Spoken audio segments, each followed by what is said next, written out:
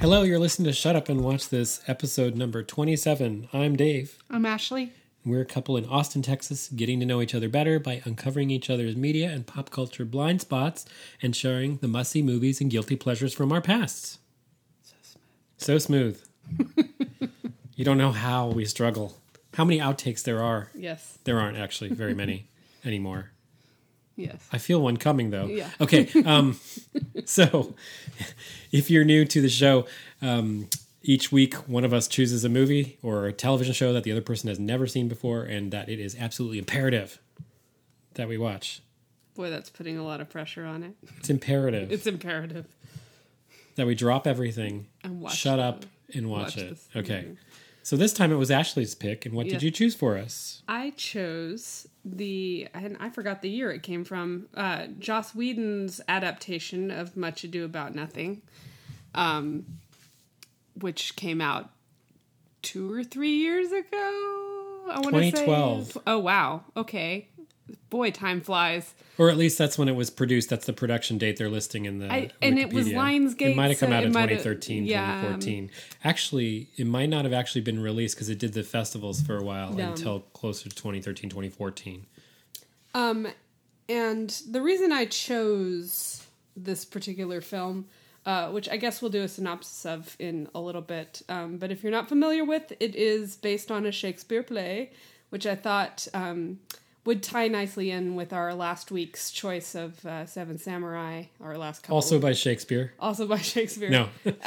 There's a lot of Shakespearean influence there, and then, of course, Kurosawa did a lot of Shakespeare adaptations, highly influenced by Shakespeare. So, I've done a little bit of a study of Shakespeare, although I was just glancing through this play. I don't think I've actually read the text of this play, but I've seen, starting with Kenneth Branagh's adaptation in 93, I've seen it live on stage. This is my favorite comedy, and I'm very much a comedies girl when it comes to Shakespeare. I love the beautiful poetry. You're not a Titus Andronicus fan? Well, if you're going to pick a drama, that's definitely the one that you pick. What about Pericles, Prince of Tyre? That's not your favorite? No. I've seen it performed at the Ashland Shakespeare Winter's Festival. Tale, definitely. Okay. This is, I love the poetry of the tragedies, but I'm all about the comedies, and this one is my favorite comedy. I actually, in high school, way back in the day, with my good high school friend, we actually did it was our stab at script editing, so we went in and pulled out the great, sort of scenes between Beatrice and Benedict, and then did it sort of like a compilation of the development of their relationship. So we did that as a competition scene. Didn't get very far in the theater competition, but I bet it was fun to do. yes, it was. And that's the reason I love this play so much, is the back and forth between Beatrice and Benedict, and the sort of, for a Shakespeare play, pretty progressive feminist things. She's a strong woman who has her own mind about things. She doesn't get beaten into submission like The women who get beaten into submission. not Love's Labor's Lost. Elizabeth Taylor. Elizabeth Taylor. She's in the adaptation, the play that I'm thinking of. Kate. Kiss Me, Kate. Oh, okay, yeah. The Taming of the Shrew. Taming of the Shrew, yes. I've never seen that. Although, if you read the text, I really think that it's kind of ironic in her submission. But anyway, that's just some of my progressive views on Taming of the Shrew. So what's the synopsis of this? Do we need to say something about what it's about? We do, I think, need to say something about what it's about. So we will possibly be spoiling material from the 1580s. Okay, be careful. Yeah. Spoiler alert. So we have our scene is in I think it's a village. It's in Italy somewhere. Not in this version. That's true. It's in LA. It's in an LA house in this version. So we'll have to talk about it. But the play is set in Italy somewhere. The play is set in Italy somewhere. Yes. I'm going to just keep doing that. So we have... I think we're safe when we talk about character names. Yes. That's about it. That's true. Okay. So let's just go with the play synopsis, and we can get to the differences between the play in a second. So it's a country estate. A messenger arrives and says, the troops are coming back from the war. Get ready to house all the troops, essentially. And we have Leonato, who is the patron of this villa.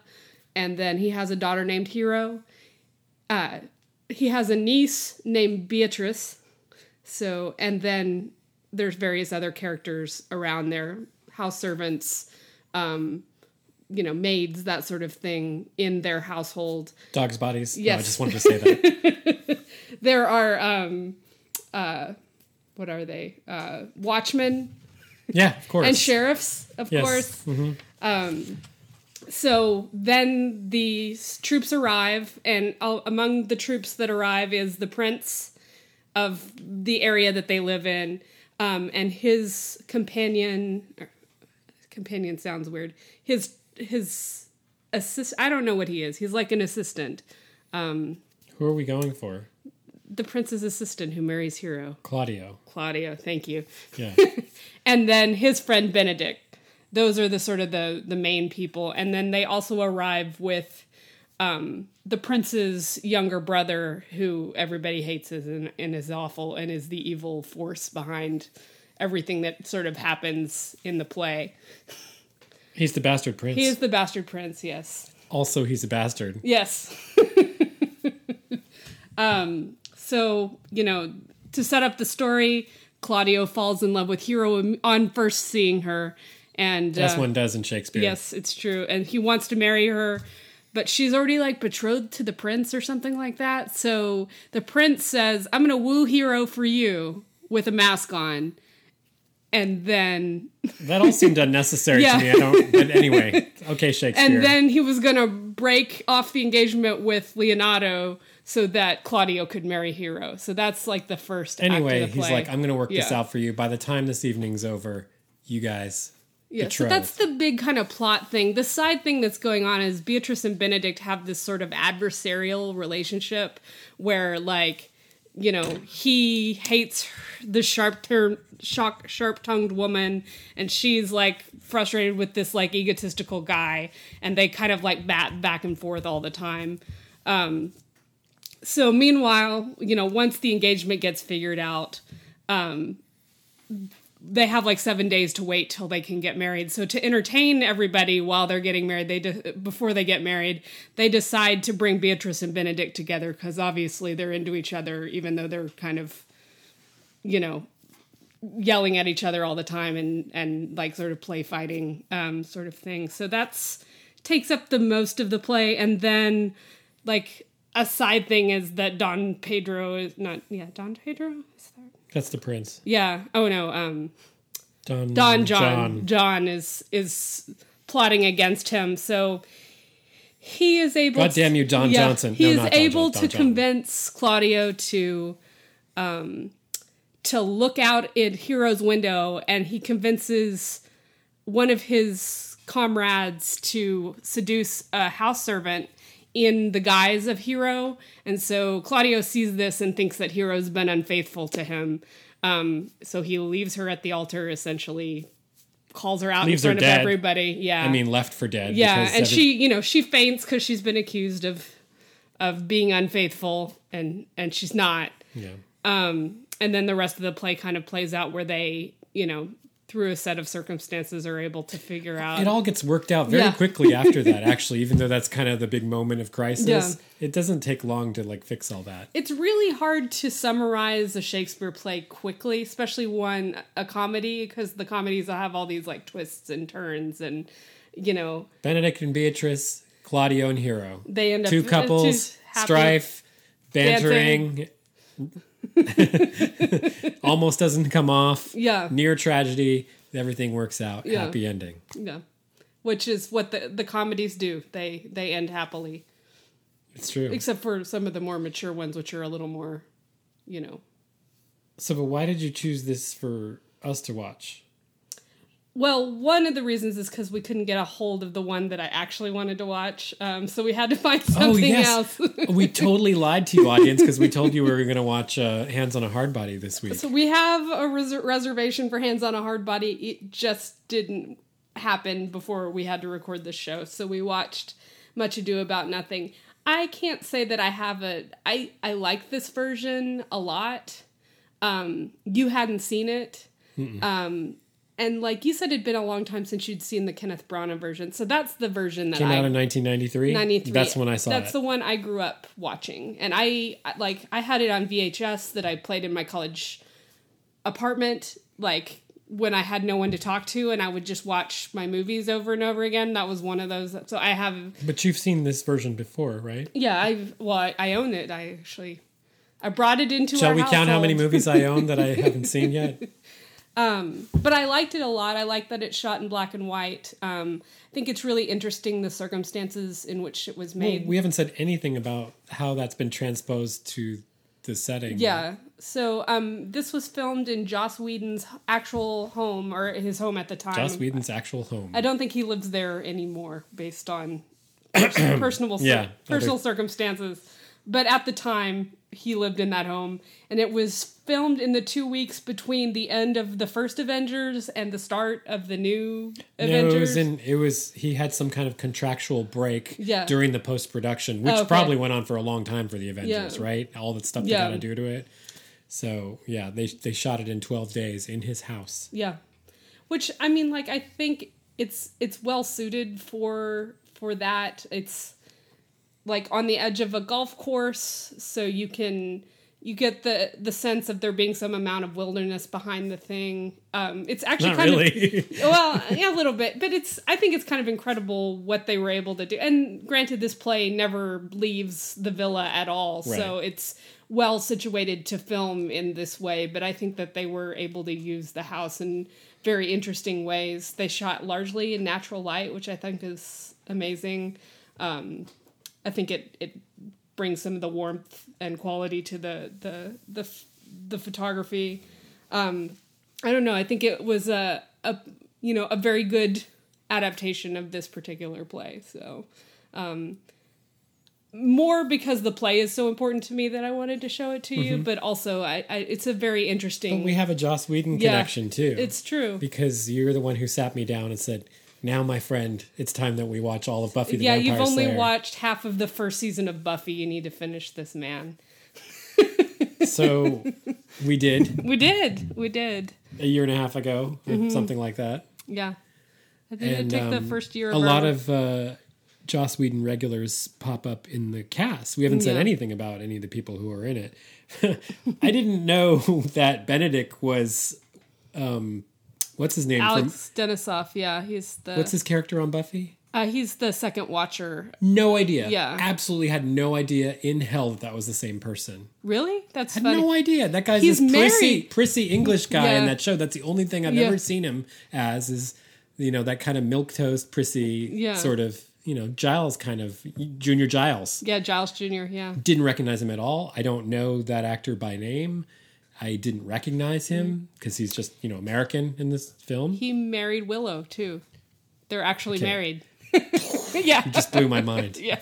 I think I've tried to mention this a few times before. But we always have a thing where I'm like, I don't know who Alexis Denisof is. Yeah. But anyway, he's Benedict. Beatrice is Amy Acker. Mm-hmm. We have Clark Gregg, super Joss Whedon regular from Avengers and the Agents of S.H.I.E.L.D. Agents of S.H.I.E.L.D., which I haven't seen a whole lot of. And Amy Acker was an Angel character. She was an Angel. She I've seen like played 3 two episodes characters of in Angel. Angel. Yes, so. And my God. 2 of my favorite characters are Nathan Fillion and Tom Lenk. Mm-hmm. Is that his name? Tom Lenk? Mm-hmm. From Andrew from Buffy. Andrew, one of the geek trio from Buffy. And who has the Nathan Fillion. Fabulous Instagram account, by the way. From both Serenity and Buffy. He plays the great evil guy in the last season of Buffy. Yeah.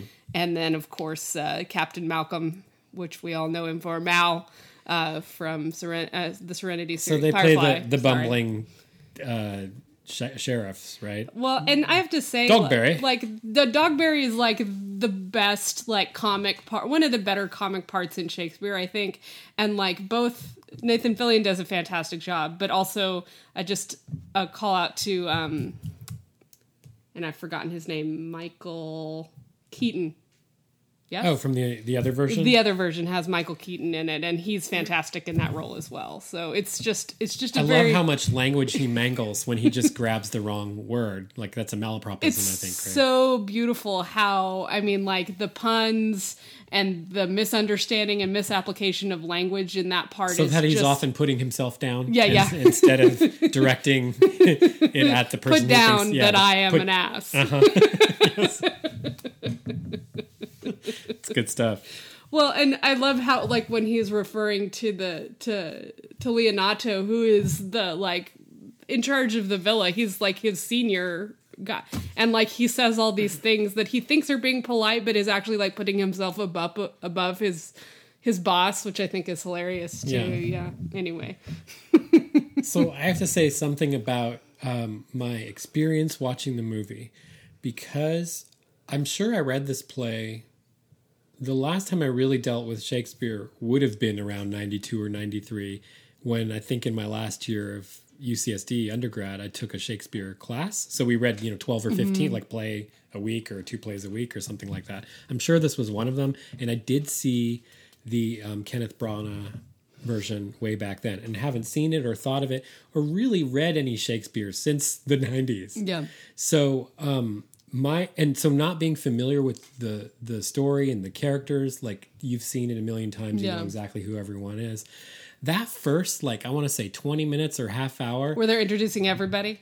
I was like sitting there. I had to sit really straight up. I don't know if you saw me doing that. I was like sitting there, and I was like concentrating so hard. It was not pleasurable. It was like, because your ears are not used to the language. Yeah. And so you feel as though you're missing everything. When you're out of practice with Shakespeare, yeah, you are really out of practice. It's true. It's like a foreign language for about 15, 20 minutes. Yeah. But there is a point where you know enough of the gist of who people are, even if you don't quite have a handle on their names, but you're now gleaning the relationships and how they're relating to each other. And now you're seeing their actions like taking shape, how they're affecting each other now. Who cares who they were when they came in from the war, apparently, pulling up in their limousines outside. Yeah.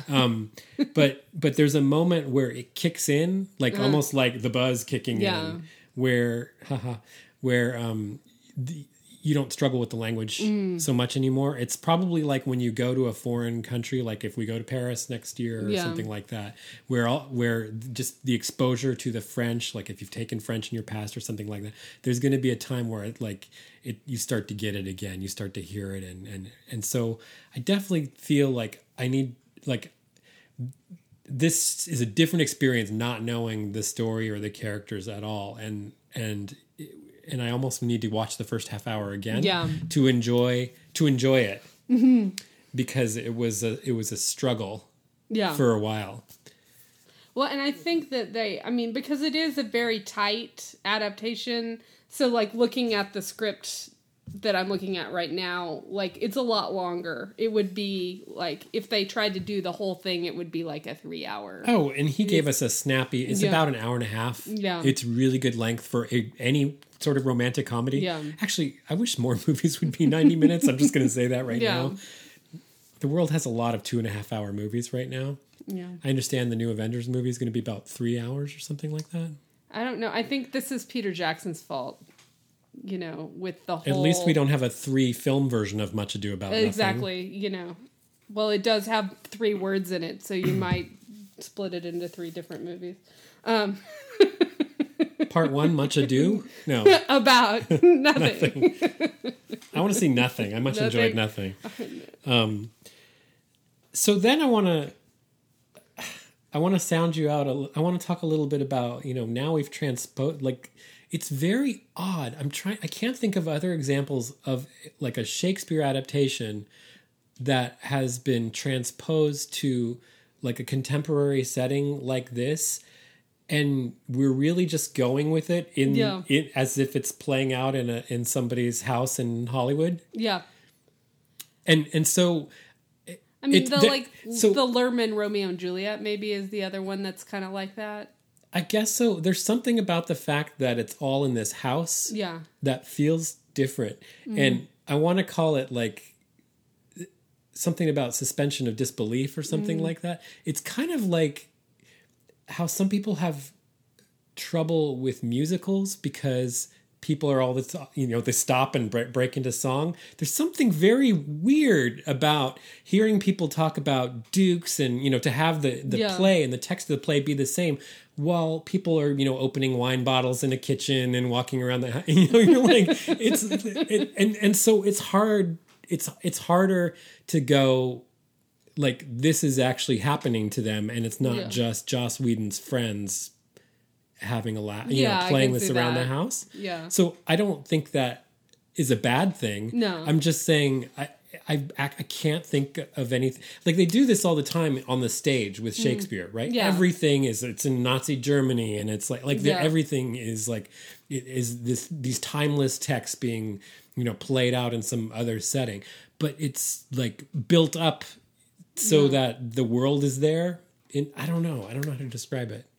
Yeah.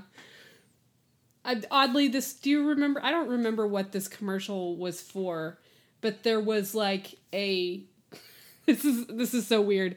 There was sort of like, it was a commercial where it was like a minimalist stage and like they're wearing like all white with these like geometric shapes, and like somebody was reciting Shakespeare in a German accent, and it's just like really weird. Yeah. And so the commercial text was Germans don't do Shakespeare or something like that. I don't remember anyway, that. but I guess Americans don't do Shakespeare in their homes or something that is what I'm going. But I guess some of them do.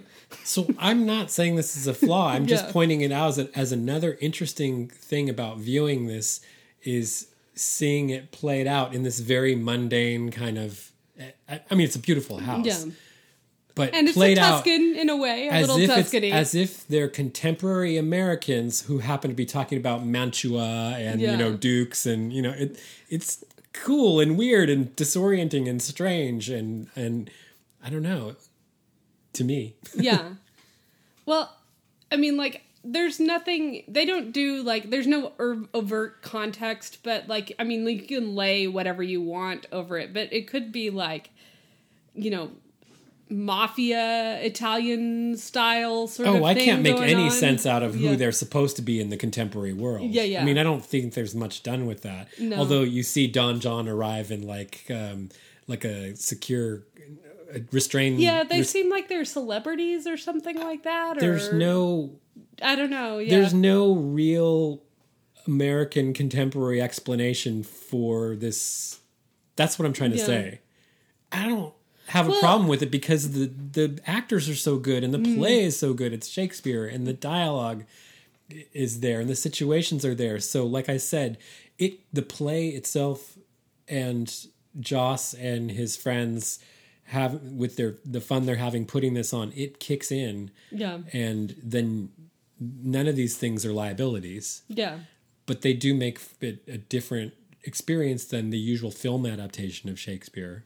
Well, I mean, and while you're saying this, I'll add, like, the opening scene in this is actually not the opening scene in the play where you get the messenger and they find out the prince is coming and all of that stuff. The opening scene in this adaptation is they show Beatrice on a bed and Benedict is getting dressed as if they've just spent the night together. She pretends like she's asleep and he tries to quietly sneak out. He does. So that's the well, this is sort of psychological backstory that's not in the play. Yeah, it's not really. I mean, she does mention that it gives them at a one history. point that Mary of me, I can't remember the exact line. I don't know that. He once wanted, essentially, is the line, and she says this to the prince.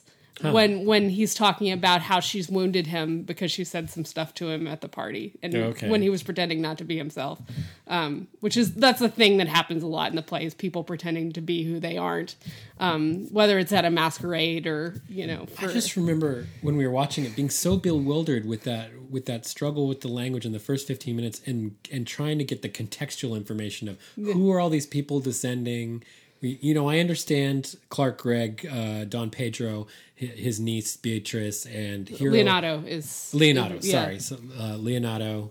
That's all set up, and you see them arriving. But like, I turned to you like an hour, and I was like, "Who is this guy again?" You're like, "He's the prince." And I was like, "Okay, I'm not catching names. I don't really understand. He's in some position of authority. I didn't get that they came from a war. Yeah. I don't know why Don John is in restraints when he arrives, but has a nice. He little, did something bad. But he has a lovely little room Yeah. upstairs in the mansion. Yeah, You know. he recently reconciled. That's in the actual text. Having been recently reconciled with your brother, I welcome you. We're not going to lock you in the dungeon this time because you're reconciled with your brother now. Although apparently not all that reconciled.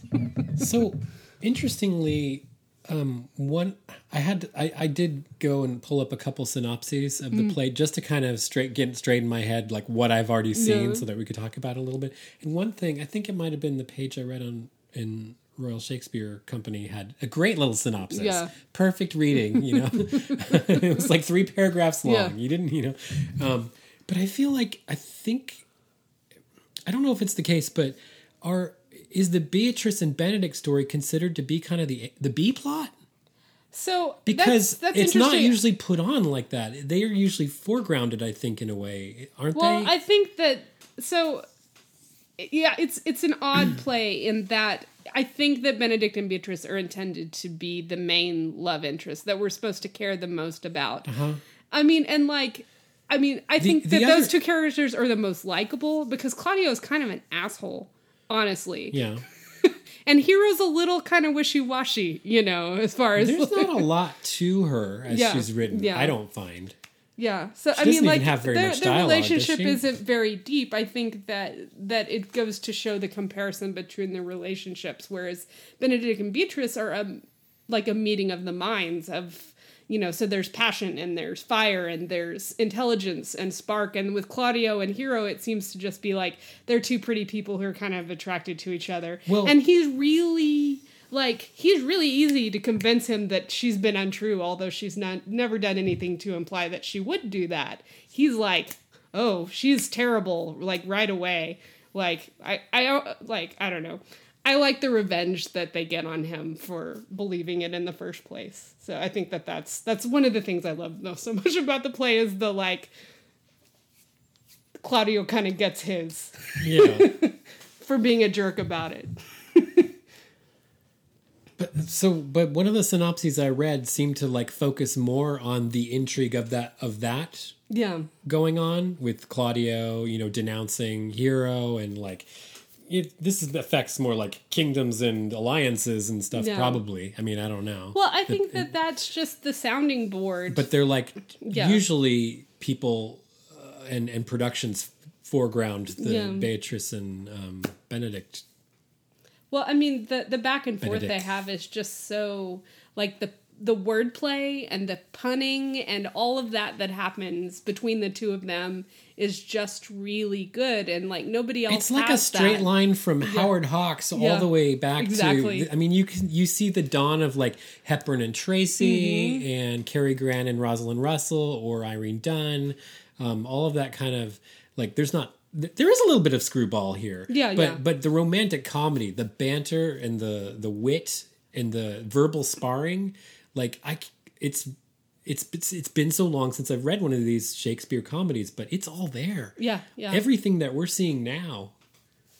Yes, I understand that Shakespeare is rather influential. I just have to tell myself. Well, I mean, I'm going to share my insights. I would love with you to see a tonight. version. It's not possible now. I would love to see a version with Cary Grant as Benedict. I think he'd be fantastic. Yeah, he's got the physical comedy down. Alex Denisof did some pretty good stuff with the physical comedy. They both did, both Amy Acker and Alex Denisof. Yeah, so I'm laughing at I was laughing at the time, but the broad slapstick of the ducking under bushes almost is a little too far for me. It's funny, it's amusing, but I would say it's even more heightened in the Branagh version. This one was actually a little bit toned down. Really? Yeah. So Kenneth Branagh is rolling, flopping around like a crazy person. Well, he's rolling across lawns and ducking behind shrubs and peering in through the window. It's very silly. Yeah. But I guess it's probably written that way. Yeah. Well, I mean, I think that Hero and Claudio provide the like through line. Essentially, their story provides the action that Beatrice and Benedict, and then they have some like really beautiful sort of dramatic scenes where she is so upset that her cousin has been maligned, and she wishes she had the power and strength of a man in order to, you know, defend her cousin's honor. And there's this like, so it's sort of a tragic scene set in the middle of this comedy, which I think is really well acted by these actors. You know, you get to see the full stakes at hand. I mean, essentially, you know, they're pretending like her cousin died and she didn't, but essentially in this society, to be accused of this on your wedding day is akin to being, you know, essentially you're ruined for life. You know, her father says you might as well be dead, you know, essentially, you know, why didn't you die? Yeah. You know, if your you're death guilty would have of been this, preferable to yes, to this. So, I mean, like, I think that... And yet they're just standing in a Hollywood house in the back lawn. Yeah. Isn't it a little dramatic? I like how they're like, we will meet at the church, but they're just down on the golf course or right behind the house or something like the church. The okay. church. Well. Or they have when he's putting a plaque on her grave, they're like walking down the stairway down to the golf course, which I think is funny. Yeah. carrying their torches. I really like it. I've come around to this because the reason Joss did this is because one of the reasons was he used to just do this for fun. Mm-hmm. Like they would have dinner parties and do Shakespeare read alouds. And so he just wanted to kind of capture finally this sort of thing on film. Like, let's actually do it. Yeah. It'll be easy. We'll do it in the house. And we have a little time off. And they kept it secret was another thing I was reading about. Is they were all told to keep it quiet until it was wrapped. Well, and I was reading a little bit about this, but like apparently it came out shortly after this came out. They were like, "What are you doing making a movie in between like the production of this giant movie that you?" And like apparently he came out like as a workaholic, and it's like a major problem in his life that he just can't slow down. Yeah, you know, and you know, take some time so he has to create something in between. But I have to say that I was excited when I found out this was coming out. It's more my thing. I'm not really a superhero kind of thing, unless it's a Vampire Slayer, obviously. But, but I mean, I make exceptions for Vampire Slayers. All these big screen, zoomy, giant, you know, superheroes with their American stars and, you know, Silver Surfers and all of that stuff is punching each other while flying through the air. I saw the first Avengers. I did enjoy it, but it's still not my favorite thing. I prefer these smaller stories told in smaller ways, you know. You can, but the thing is Buffy, you can tell small stories about superheroes. They don't have to be like this giant on this, but unfortunately high school is a matter of life and death. Exactly. You and your friends can save the universe. So yeah, I would wish that it would, you know, if he could creep back around to more of that sort of thing. 'Cause, you know. Well, I think most of us fell in love with Joss Whedon because of the character dynamics and the dialogue. Yeah. Though he didn't write the dialogue. He didn't write the dialogue here, but he assembled the kind of cast that he assembles, who have that kind of dynamic that he is drawn towards and that he paints so well. I mean, I guess we don't give enough credit for that, but the way that the roles are cast in almost everything is just really beautifully done, you know. People like really inhabit those roles, and like how much do we love the Firefly crew? Yeah, I know. But I mean, like when you're translating something like Shakespeare to, you know, a movie audience, you have to have those actors who can be so expressive with their faces and with the way that they, you know, just the way that they say lines in order to get the meaning across, you know.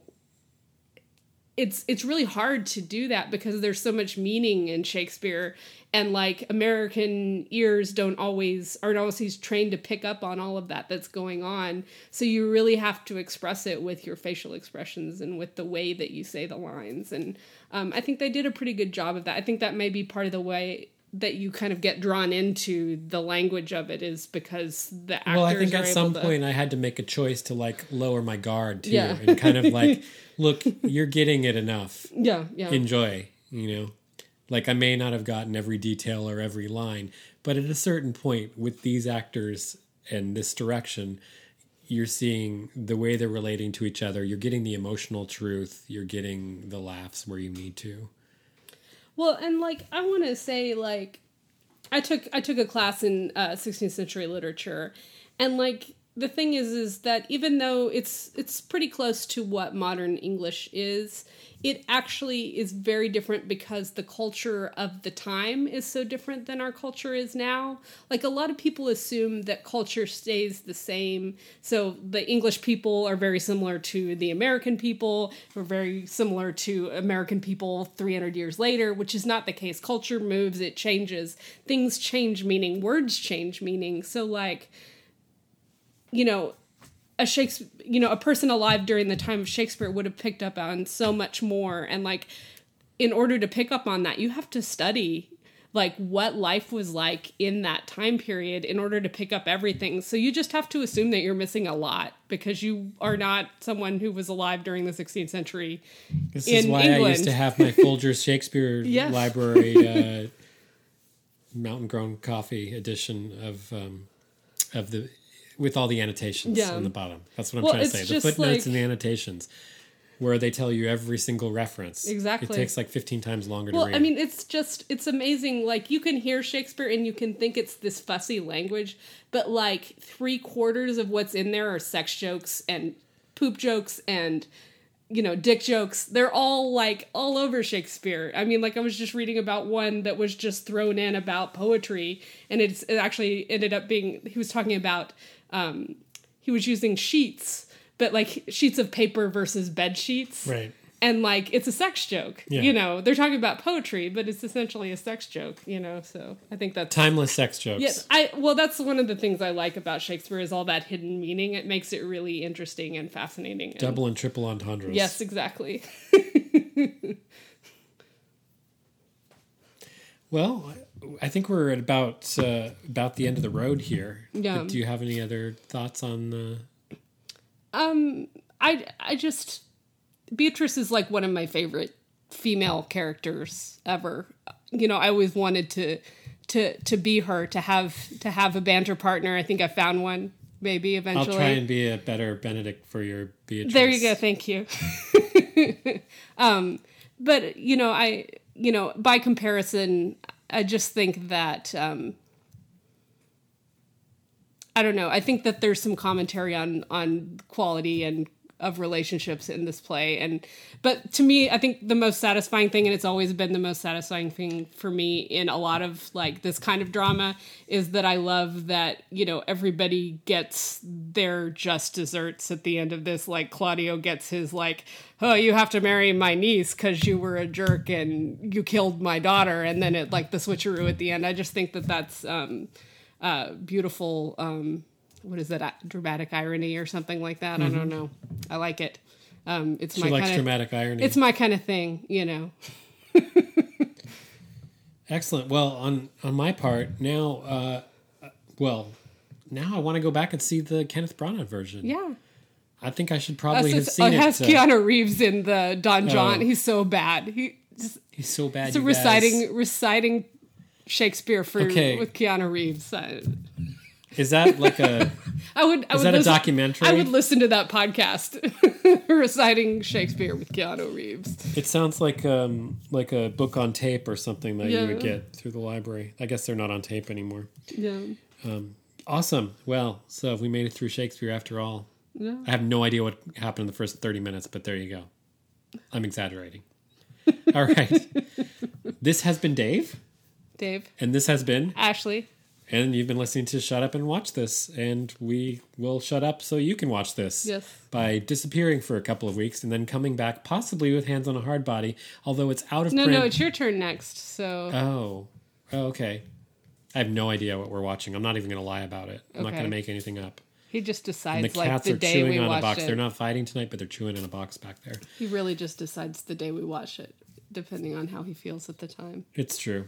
Yep. But I always have things in mind. Yes. All right. Well, if you want to follow us on Facebook, we appreciate it.